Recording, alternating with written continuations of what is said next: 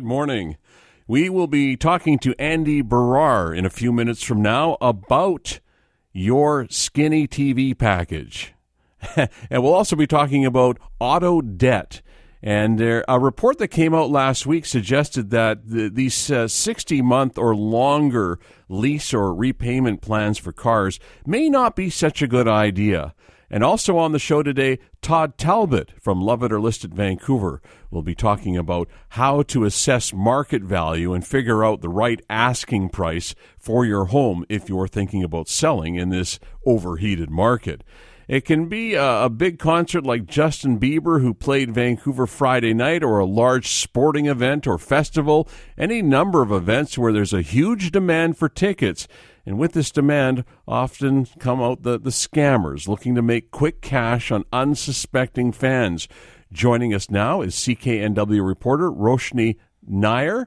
You found that there were many tears shed and a whole lot of money just straight down the drain by some of these over-trusting Justin Bieber fans in Vancouver this past Friday. Yeah, and it wasn't, our news team found these fans, and there were quite a number of them who were just in tears because they couldn't get into their favorite show because they fell victim to scams. And they're not alone.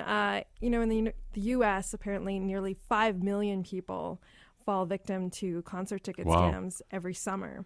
Let me be avuncular here for just a moment, because, or maybe I'm beyond this, but I'm wondering, is this something that affects teenagers? No, actually, because in this clip I'm going to play you, it's a mother of some teenagers who fell victim to the scam. And listen carefully to the story, because there's a couple of tells that can help you discern whether it's a real ticket or a scam ticket. Awesome. I got my tickets off Craigslist, 4 of them, from a lady, I guess, named Amy, who doesn't exist. And she pretty much, it seemed like a very honest conversation. She lives in Kelowna, but she had a wedding to go to this weekend. She bought them for her 2 kids and her husband. So I thought that this would be a really good opportunity to take my little cousins and my pregnant sister to Justin Bieber. And we paid $800 for the tickets, and here we are. It's a scam. So, ouch.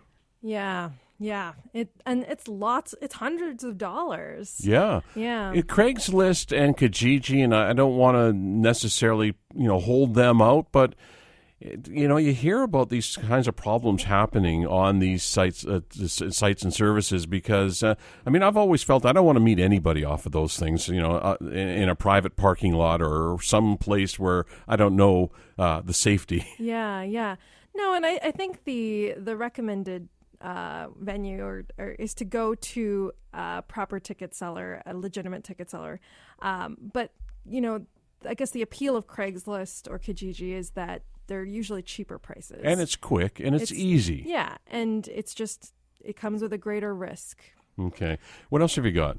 So if you notice in that story, she had this, this lady in Kelowna who had to go to a wedding. And that kind of tale is kind of a tell. If there's a big story or a sad story, I think you should be more suspicious. Right. The Craigslist was another tell. Maybe go through a legitimate ticket source. And then the $800. Now, she doesn't specify exactly how she paid for it.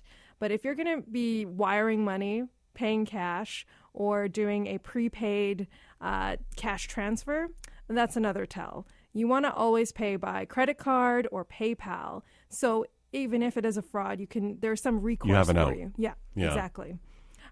This second tale of Justin Bieber's sadness is it's even more ridiculous, I guess. Okay, I bought this ticket in a website called Vivid Seats. It's stressful, but I don't know why this one is not working. And I travel 15 hours from Brazil, from here to go to this concert because I am his fan since 2009. And in Brazil, it's very terrible to go to a concert. So this was the best opportunity that I had. And now my ticket's fake. I couldn't get in. Oh, my. Yeah. So, what happens in this case? She mentions the website Vivid Seats, and that's the other thing. I spoke to Evan Kelly from the Better Business Bureau and asked him, what can people do to what can duped ticket buyers do after?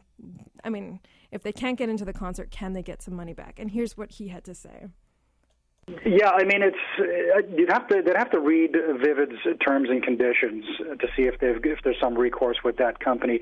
Reporting to the police, of course, is one way to go. But I think at this point, the person who was selling those tickets is probably long gone, and I would suspect that posting is gone as well. So, trying to find those people is going to be extremely difficult.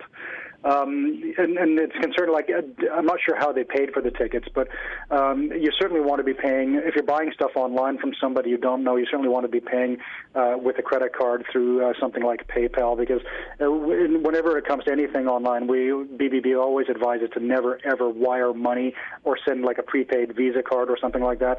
So always use a secure third-party pay portal. Mm-hmm. I think this happens a lot. Yeah. Yeah. Has it ever happened to you? No, it hasn't happened to me yet. But if there was something, it's kind of a high pressure situation, right? When it's a music show, you want to get in. You know the show's going to be sold out. You know it's going to be sold out, and tickets sell so quickly now. And they're usually sold out in 10 minutes or something. There's so many pre-buys and tickets for special interest groups and this kind of thing that you really have to get on it quickly. Yeah. And perhaps be part of a club or a radio station that has access to a pre-buy and that kind of thing. Any other sort of things that we should be looking for, or tips to avoid this kind of thing as we move on? Yeah. Another tip, if you're buying tickets online, is to make sure that your URL is HTTPS, right? A secure connection instead of just HTTP. Again, you can check BBB. They have different ticket sellers that they recommend or that are verified. Mm-hmm. That's a great idea. Yeah. I'm wondering if, and I asked you this at the outset, and I'm curious to know if we'll have the same kind of situation when Paul McCartney comes to Vancouver next month for 2 shows at a smaller venue, Rogers Arena. Will we see the same kind of thing, or do you think this is primarily younger people that have a little less experience that get duped? No, I think because it depends, right? Like, I think if you're an older person who feels the way about Paul McCartney as a younger person would feel about Justin Bieber, maybe you'll also put those, guards off and kind of just get the ticket that you want instead of paying attention to whether the ticket is legitimate. Be careful, and if it sounds too good, it probably is to be true. Roshni Nair from the CKNW Newsroom, thank you for that. You can check with the Better Business Bureau. They've got a link on their site for some tips about avoiding scams from would-be ticket sellers. When we come back, we'll talk to Andy Barrar from Get Connected about Skinny TV. That's next on Vancouver Consumer from News Talk 980 CKNW. We're almost halfway through this month, 2 weeks since we started a new diet with our TV service provider, better known as Skinny Basic, and we've lost an hour of sleep.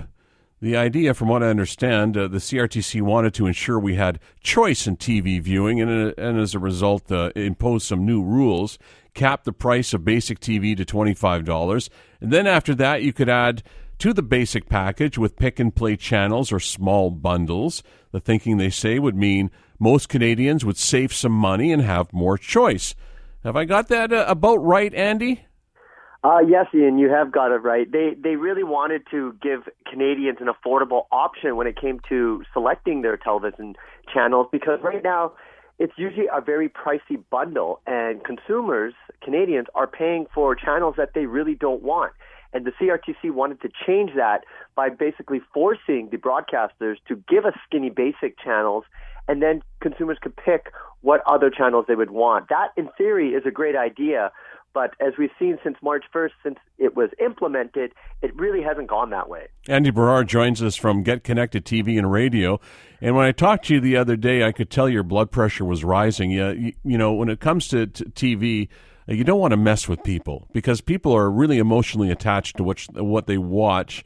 And I'm not sure that there's a whole lot of savings going on. Is it possible, Andy, that the CRTC had honest intentions, but perhaps things might not be working out as planned?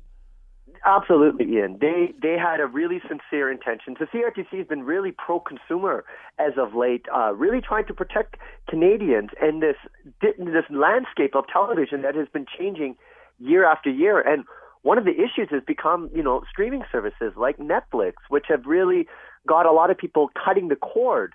Or you get the other demographic group, the 30-somethings, who are what they call cord nevers, who don't even have a cable subscription. And I'm actually one of those guys who I've never actually bought a TV subscription. And so they're trying to change the landscape to make Canadians and entice them to get Canadian subscriptions for television. And in theory, it was good. But what they've found, I don't think they've done enough homework in how they were going to implement it, because what we've seen now is the broadcasters are putting all these extra fees on top of that $25. Yeah. So if you want a set-top box, well, you're going to have to pay $12.99 a month on top of the $25 subscription package that you got. And sometimes they'll give installation fees or canceling fees to make it really basically so it doesn't seem as very attractive. Yeah, right. A lot less attractive. To make that switch, yes. Yeah, I think it's in this case it might be a little bit of be careful what you ask for. And the thing that I always notice about television, and I'll be straight up, I'm one of those people that cut the cord. I did it a number of years ago. It's 8-9 years ago that I did that, and it's not for a lack of loving TV. It's just it wasn't making sense for me, and it makes sense for other people, and each individual will make their decision, but for the longest time, we were subsidizing some of those channels through our cable subscriptions. And now if we want to bring those down to a price that is more attractive, to use your word, Andy, we're going to stop subsidizing those channels. There'll be less people employed, less channels to choose from. So, in fact, just the opposite of the intent might be the result. Well, what's going to happen, Ian, if this really goes through... When you're not bundling these other channels, some of those channels aren't going to survive. They're very niche in terms of the content that they're creating. So what's going to happen is we're going to end up with less choice of content to consume on traditional television, which is going to entice more people to go online. Because the interesting thing about this is there is more scripted television content being created today. The only thing is people are watching it online. You have services like Netflix who are now creating their own television shows, but they're not putting them on television. They're putting them on of course, online on Netflix, basically for consumers to consume. Well, let me ask you then this might be the obvious questions, but how relevant then are these TV providers, these subscription services that we'll call them traditionals, like the cable providers and that? Is it a relevant model today? Well, the one thing that we know that you still, and a lot of people use television for, one is for local news or national news, and two is for sporting events. And that's really what's keeping it. And you got the likes of like Rogers, who are now saying that they're going to start broadcasting in 4K for the Blue Jays and for like the Maple Leafs in the coming years. And what they're trying to do, because we have these 4K televisions on the market, we just don't have 4K content. Mm-hmm. And so they're trying to experiment with different ways to get that loyal base. But in terms of your just everyday channels that you would, I miss, I don't have a cable subscription, but I do have what's called over-the-air HD antenna. Mm-hmm. And those are kind of like rabbit ears 2.0, where you can still get the local broadcasting channels onto a television. But that's only I think I only get 8 channels compared to some of the bundles that are out there where they're in the hundreds. Well, my understanding, too, is that some of the local channels on television, and I don't have this as a fact in front of me, but my understanding is that they may, at some point, with the CRTC's blessing, discontinue these over-the-air broadcasts. Yeah, I think I was really confused on why we still have these over-the-air broadcasts, and I think it's because in a case of an emergency, the CRTC wanted Canadians to be able to have access to local programming just to get information. And that's why we had those rabbit ears and those types of... What's interesting is now that everything has moved to digital, away from the analog connections, these over-the-air broadcasts are full HD, uncompressed. And it looks good. and it looks amazing. Yeah. And all you have to do is make that one investment into an antenna. There's a website online called tvfool.com where you put your address in, and it will tell you where to face that antenna. Cool. And next thing you know, you can get local programming. And if you live close to the border, like I do, you can face it south and get U.S. channels as well. So some of these antennas are actually mechanical, and they can go north and south. So depending on what kind of content you want, you can change the direction of that antenna. And they're what, like about $40 or $50 or something like that? They are. There's indoor ones and there's outdoor ones. If anyone is interested in one of these over-the-air HD antennas, I recommend getting the best possible one you can get. It's just worth it because you're going to get that better signal. In the event that you have a cloudy or rainy day, sometimes that signal can be compromised, Right. but you always want to make sure you have more than enough to get that signal into your home. What about the quality on Netflix? Is it just me, or is it just not up to snuff? Well, Netflix was the first out of basically anyone to announce that they were going to start broadcasting in 4K quality. But to do that, that is about 16 megabits of download you need. And for most people, that's the package they have at home. So you would have to get a better internet package to get that content. I think it's still going to take a couple of years until we have faster internet connections at home. But with Netflix, you can actually change the different type of quality of the content depending on how much bandwidth you want to use for your internet connection. But it will always try to give you the best quality based upon your internet connection at home. When it comes to bandwidth and the internet connection that we have in our home, how do we stack up against other nations around the world? Because my understanding is that we're not doing as well as we think we might be. Well, I have to say, Canada was remember the days of dial-up. Canada was one of the first countries to get the ADSL connections, much quicker than the States. And it's kind of interesting because we are a very big country with a very small population.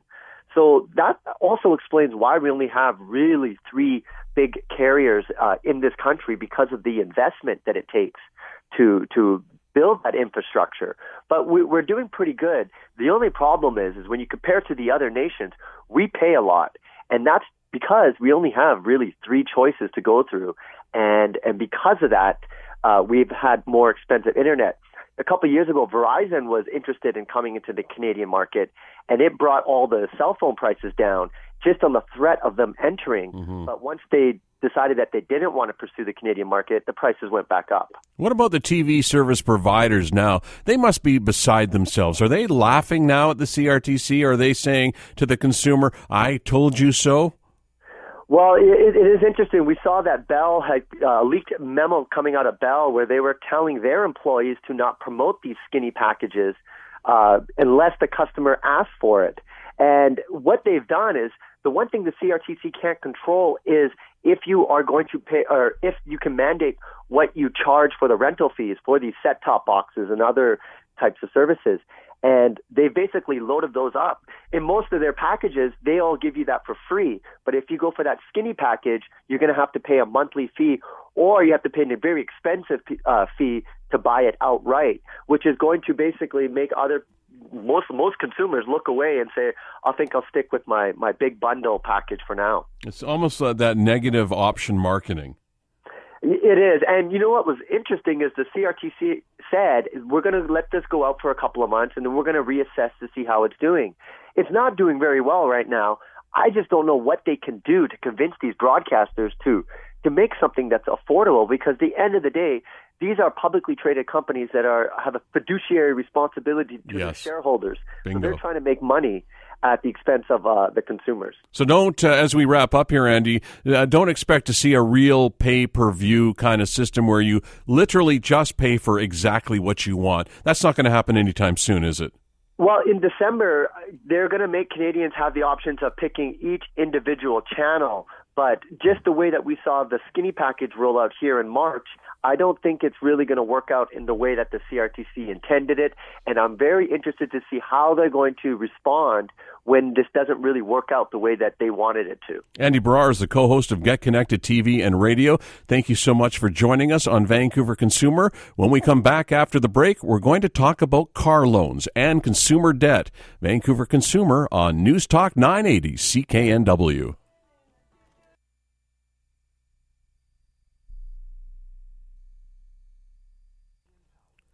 Last week, the Financial Consumer Agency of Canada released Auto Finance Market Trends, a research report highlighting worrisome growth in long-term car loans. Loans with terms of more than 6 years have become a trend in Canada, posing risks that Canadian consumers should consider carefully prior to financing a vehicle. We're joined by Bridget Goulard, Deputy Commissioner of FCAC, to discuss the Auto Finance Report and perhaps overall household debt and steps consumers can take to find some relief or some help. Thank you so much for joining us.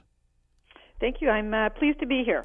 Apart from paying more for financing in a low-interest environment, what's wrong with stretching payments for more than 6 years when I'm getting way more car and lesser monthly payments?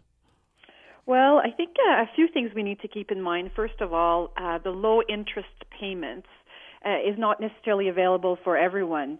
Only those people with the best credit scores can get a 0% interest rate. So you need to be careful not to get lured in by that 0%. And second, to stretch over the term doesn't necessarily mean that it might mean you pay less interest, but one of the issues that we're seeing is that the depreciation on the car has an impact on what would happen if you want to exchange your car. So let me just give you an example. Let's say you're a young married couple and you decide you'd like to buy a little sporty two-seater, and you stretch your car payments over 8 years. 4 years later, after you've bought your car, you decide to want to start a family and decide to trade in your little sporty car for a van. What happens is that what you owe on the car is a lot more than what the car is worth, and you would need then to make a further payment, roll in the debt on your new car. So that's what we call the auto debt treadmill. So you end up continuing to pay for a car you no longer own, and that can last up for a couple of years. Mm-hmm. So that's not a good situation. No, and then you get that proverbial snowball effect there where you start amassing more and more debt, and it becomes harder and harder to get out of it. And I think that's essentially the message there. And there's so many things that the research report said. Are there anything else that this seems to be the most apparent standout item for me, because this has been going on for a while, and I've noticed myself in my own circle where I'm seeing people getting caught up in these long-term lease plans or buying plans where they're financing the outright buy of the car. Is there anything else in that report that somebody who's looking for a car should be thinking about? Well, I think if you're looking for a car, you have to start thinking about doing your homework on financing immediately. A lot of people do a lot of homework as to what kind of car they'd like and what kind of bells and whistles they'd like on that car, and then wait till they get to the dealership to think about financing. You need to think about financing before you get to the dealership. What's the best for you? What type of financing do you need? Do you need a lease? Do you need auto financing?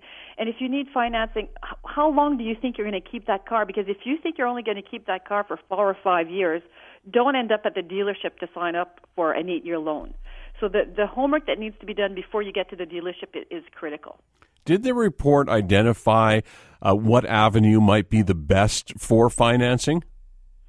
Well, I think it really depends on the individuals. There are some individuals that perhaps 8 years is appropriate. So, for example, you can get a 0% interest because your credit rating is excellent, and you've always kept your car for 10, 15 years. One of the things that we've heard, and it's true, that cars now are made for longer. And perhaps if you are the type of individual that keeps a car for 10 years and you can get a 0% down, and you perhaps mitigate your risk of that, what we call negative equity, through perhaps an insurance program, then maybe 8 years is good. So there's not really this is the best for everyone. I think the best for everyone depends on everyone's circumstances. It's like anything else. I suppose the message that I'm getting is that, do your preparation. Make sure you've done all your research before that emotional decision takes place, because most of us, when we go to get a new car, we like the wheels, or we like the stereo, or whatever the gadget might be, and the color. Those are emotional decisions that might not be best for our wallet. Exactly. That's exactly it. You need to do that homework, and you can't get to be taken hostage by the dealer. If you come into the dealership, often the first question they ask you is, how much can you afford per month? How much you could afford per month might end up, they'll show you some type of luxury SUV over 8-year payment, whereas what you should be asking for is to look at the little compact car. Mm-hmm. Well, clearly this has become a significant problem in terms of overall consumer debt. We know that a Canadian household debt ratio is at an all-time high. This is something that's a concern for many people in the business of helping consumers with their debt load. Is there a place or a thing that somebody can do once they've gotten in too deep that can help them to find some relief with their financial situation? Well, there's a lot of excellent credit counseling agencies across Canada, and I strongly suggest if somebody is finding themselves struggling under the debt load, that they contact one of those agencies. There are also financial institutions that can help with some financial advice. We have a lot of excellent information on our own website, which is www.itpaystoKnow.gc.ca. Information on budgeting from tools. We also have information on the type of questions to ask when you purchase a house or you purchase a car. There's a lot out there for consumers. They just need to dig a little deep. And we also have on our website per province different different sectors that can help them manage their debt. When it comes to debt, is it really a question of housing costs and things like cars, big purchases like that? Are those, generally speaking, the place where people are finding themselves in the deepest trouble? Well, I think it depends on the individual, obviously, but what we've seen is a growth in the amount of auto debt as part of the whole debt load, and we've also seen an increased use of credit cards in terms of a debt with respect to those credit cards. And yet those credit cards, it just seems in this climate today that using a credit card would just be so counterintuitive, given that those rates have not come down at all over this long period that we've enjoyed extremely low rates in other forms of borrowing. Well, I think people are getting lured in by purchasing more and are finding themselves, making decisions that are not wise decisions. Mm-hmm. What's the takeaway message? What do you want to tell consumers today? Apart from what we've said already, is there anything else that you want to tell somebody who's thinking about a car purchase right now? Yes, well, if you're thinking about a car purchase just right now, sit at your kitchen table, take out a pen and a piece of paper, and create a budget. What we found at FCAC, at the agency, is most people that actually create a budget would stick to it. So look at your budget, not just the monthly payment, but try to match the loan term to the number of years you'll have. Also, check your credit report. A lot of people don't realize that it's important to check your credit report before you get into the dealership, because that might have an impact on the type of interest rate that you're going to get. Mm-hmm. Consider your financing options. And if you do get to the dealership, most dealers actually get more than one offers from the lenders. Ask the dealer if they've received more than one offer, and ask them to show you the offers so that it's you that makes a decision as to what is the best plan for you. Right, and that's great advice. Bridget Goulard is the Deputy Commissioner for the Financial Consumer Agency of Canada. What's that website again? It's www.itpaystoKnow.gc.ca. Really appreciate your time today. Thank you so much. Okay, my pleasure. We'll take a quick break on Vancouver Consumer. When we come back, we're going to shift to that other big purchase, and that is of your home. Although we're going to take the seller's perspective. How do you arrive at market value? What's the asking price? How do you find out what to ask when you want to sell your home? We'll find out next with Todd Talbot on Vancouver Consumer from News Talk 980 CKNW. The sport that is real estate for the very wealthiest and the rest of us continues in this market. And we've all been asking people in the know for strategy, suggestions, predictions, all part of the game. And if you ask this question to 100 people, you're likely to get 100 different or slightly different answers. With things this hot in residential real estate, and you're thinking of selling or even testing the market, which I think a lot of realtors really don't like that much, the question is, how do you determine market value and the asking price? And that's exactly the question we asked Todd Talbot of Love It or List It Vancouver.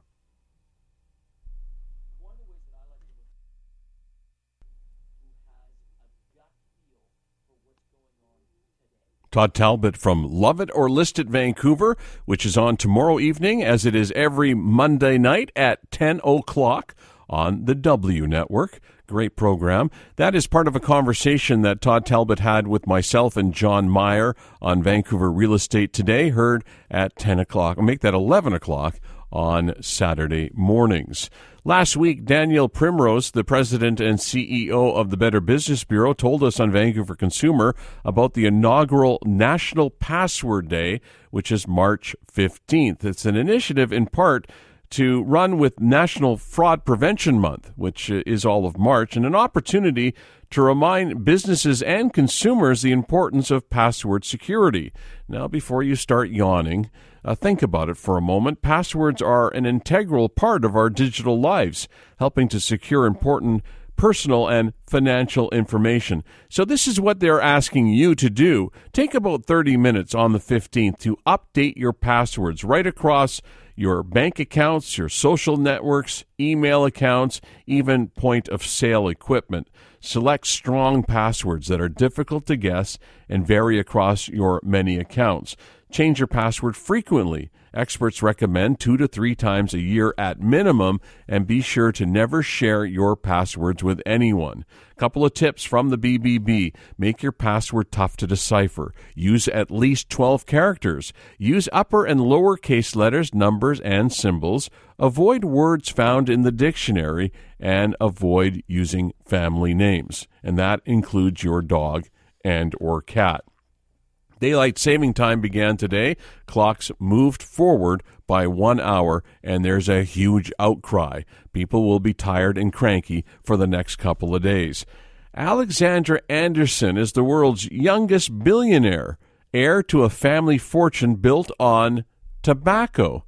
She debuts among the 2016 world's billionaires thanks to her stake in an investment company that Forbes values at $1.2 billion.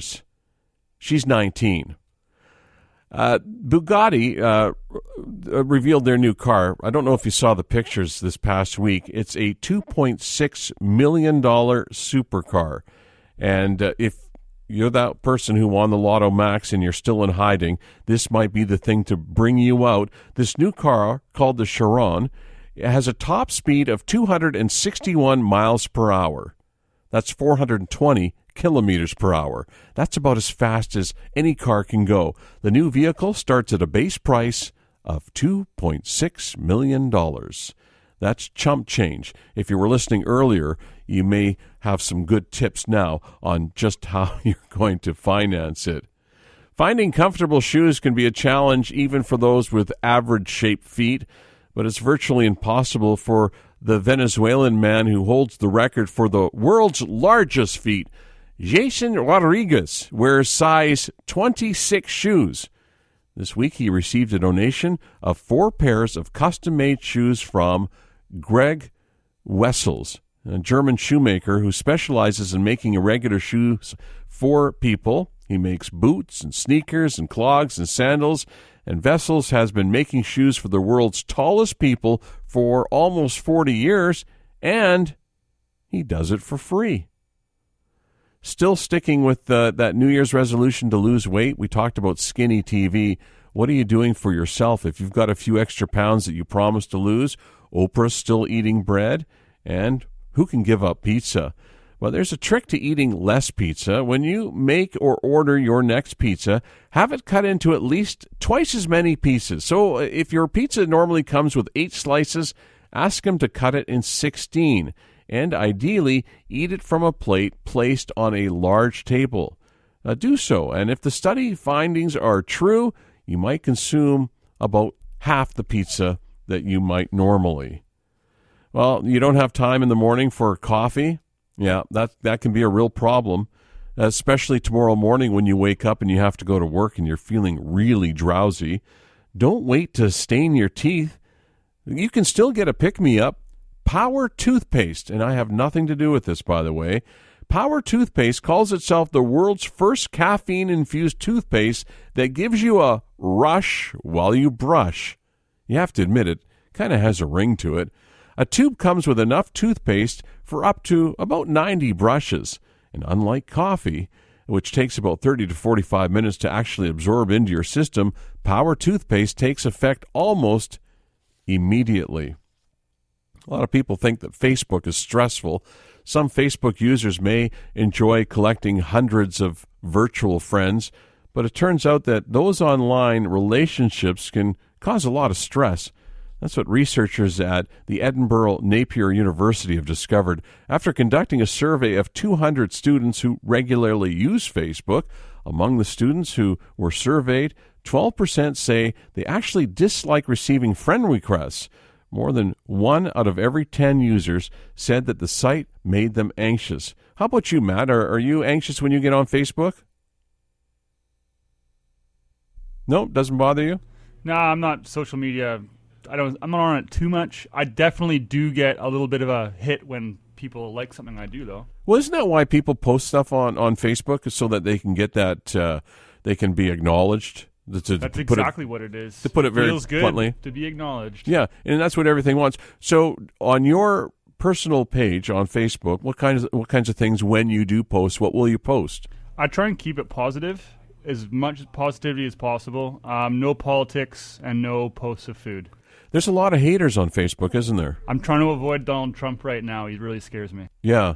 But I'm wondering, is Facebook the right venue to have this discourse? Or do you think that there are other venues, other posts, other places where the conversation, which is necessary to have, are there other places that we could have those conversations? Well, I think that these online forums, they're the new town hall forums. And I've also read someone else was doing a show saying that a lot of like CBC and BBC are going to remove their comment posts online because they're only attracting trolls. Yeah. A lot of news sites are doing that and limiting the amount of commentary that people can input, and I'm not sure that that's necessarily the answer. What I find interesting, though, when it comes to Facebook is when you get into a controversial subject like politics, and everybody has a feeling and an opinion on it, people will often get very upset, and then suddenly your Facebook friendship has become this huge war, and it becomes quite a lot of animosity starts to enter into it. And then what do you do then? When you start to have these really strong feelings about the people that you're having the Facebook argument with, what's the right course? Do you unfriend them? I wouldn't say so. I mean, if they were my friend, I would just talk to them about it. But the problem is, most of these conversations you have with people are people you don't know and you've never met before. And I've had people from down in Florida giving me a hard time because I've made a post on Hillary Clinton somewhere, which is another reason I don't do those little blogs or things like that anymore. So isn't that interesting?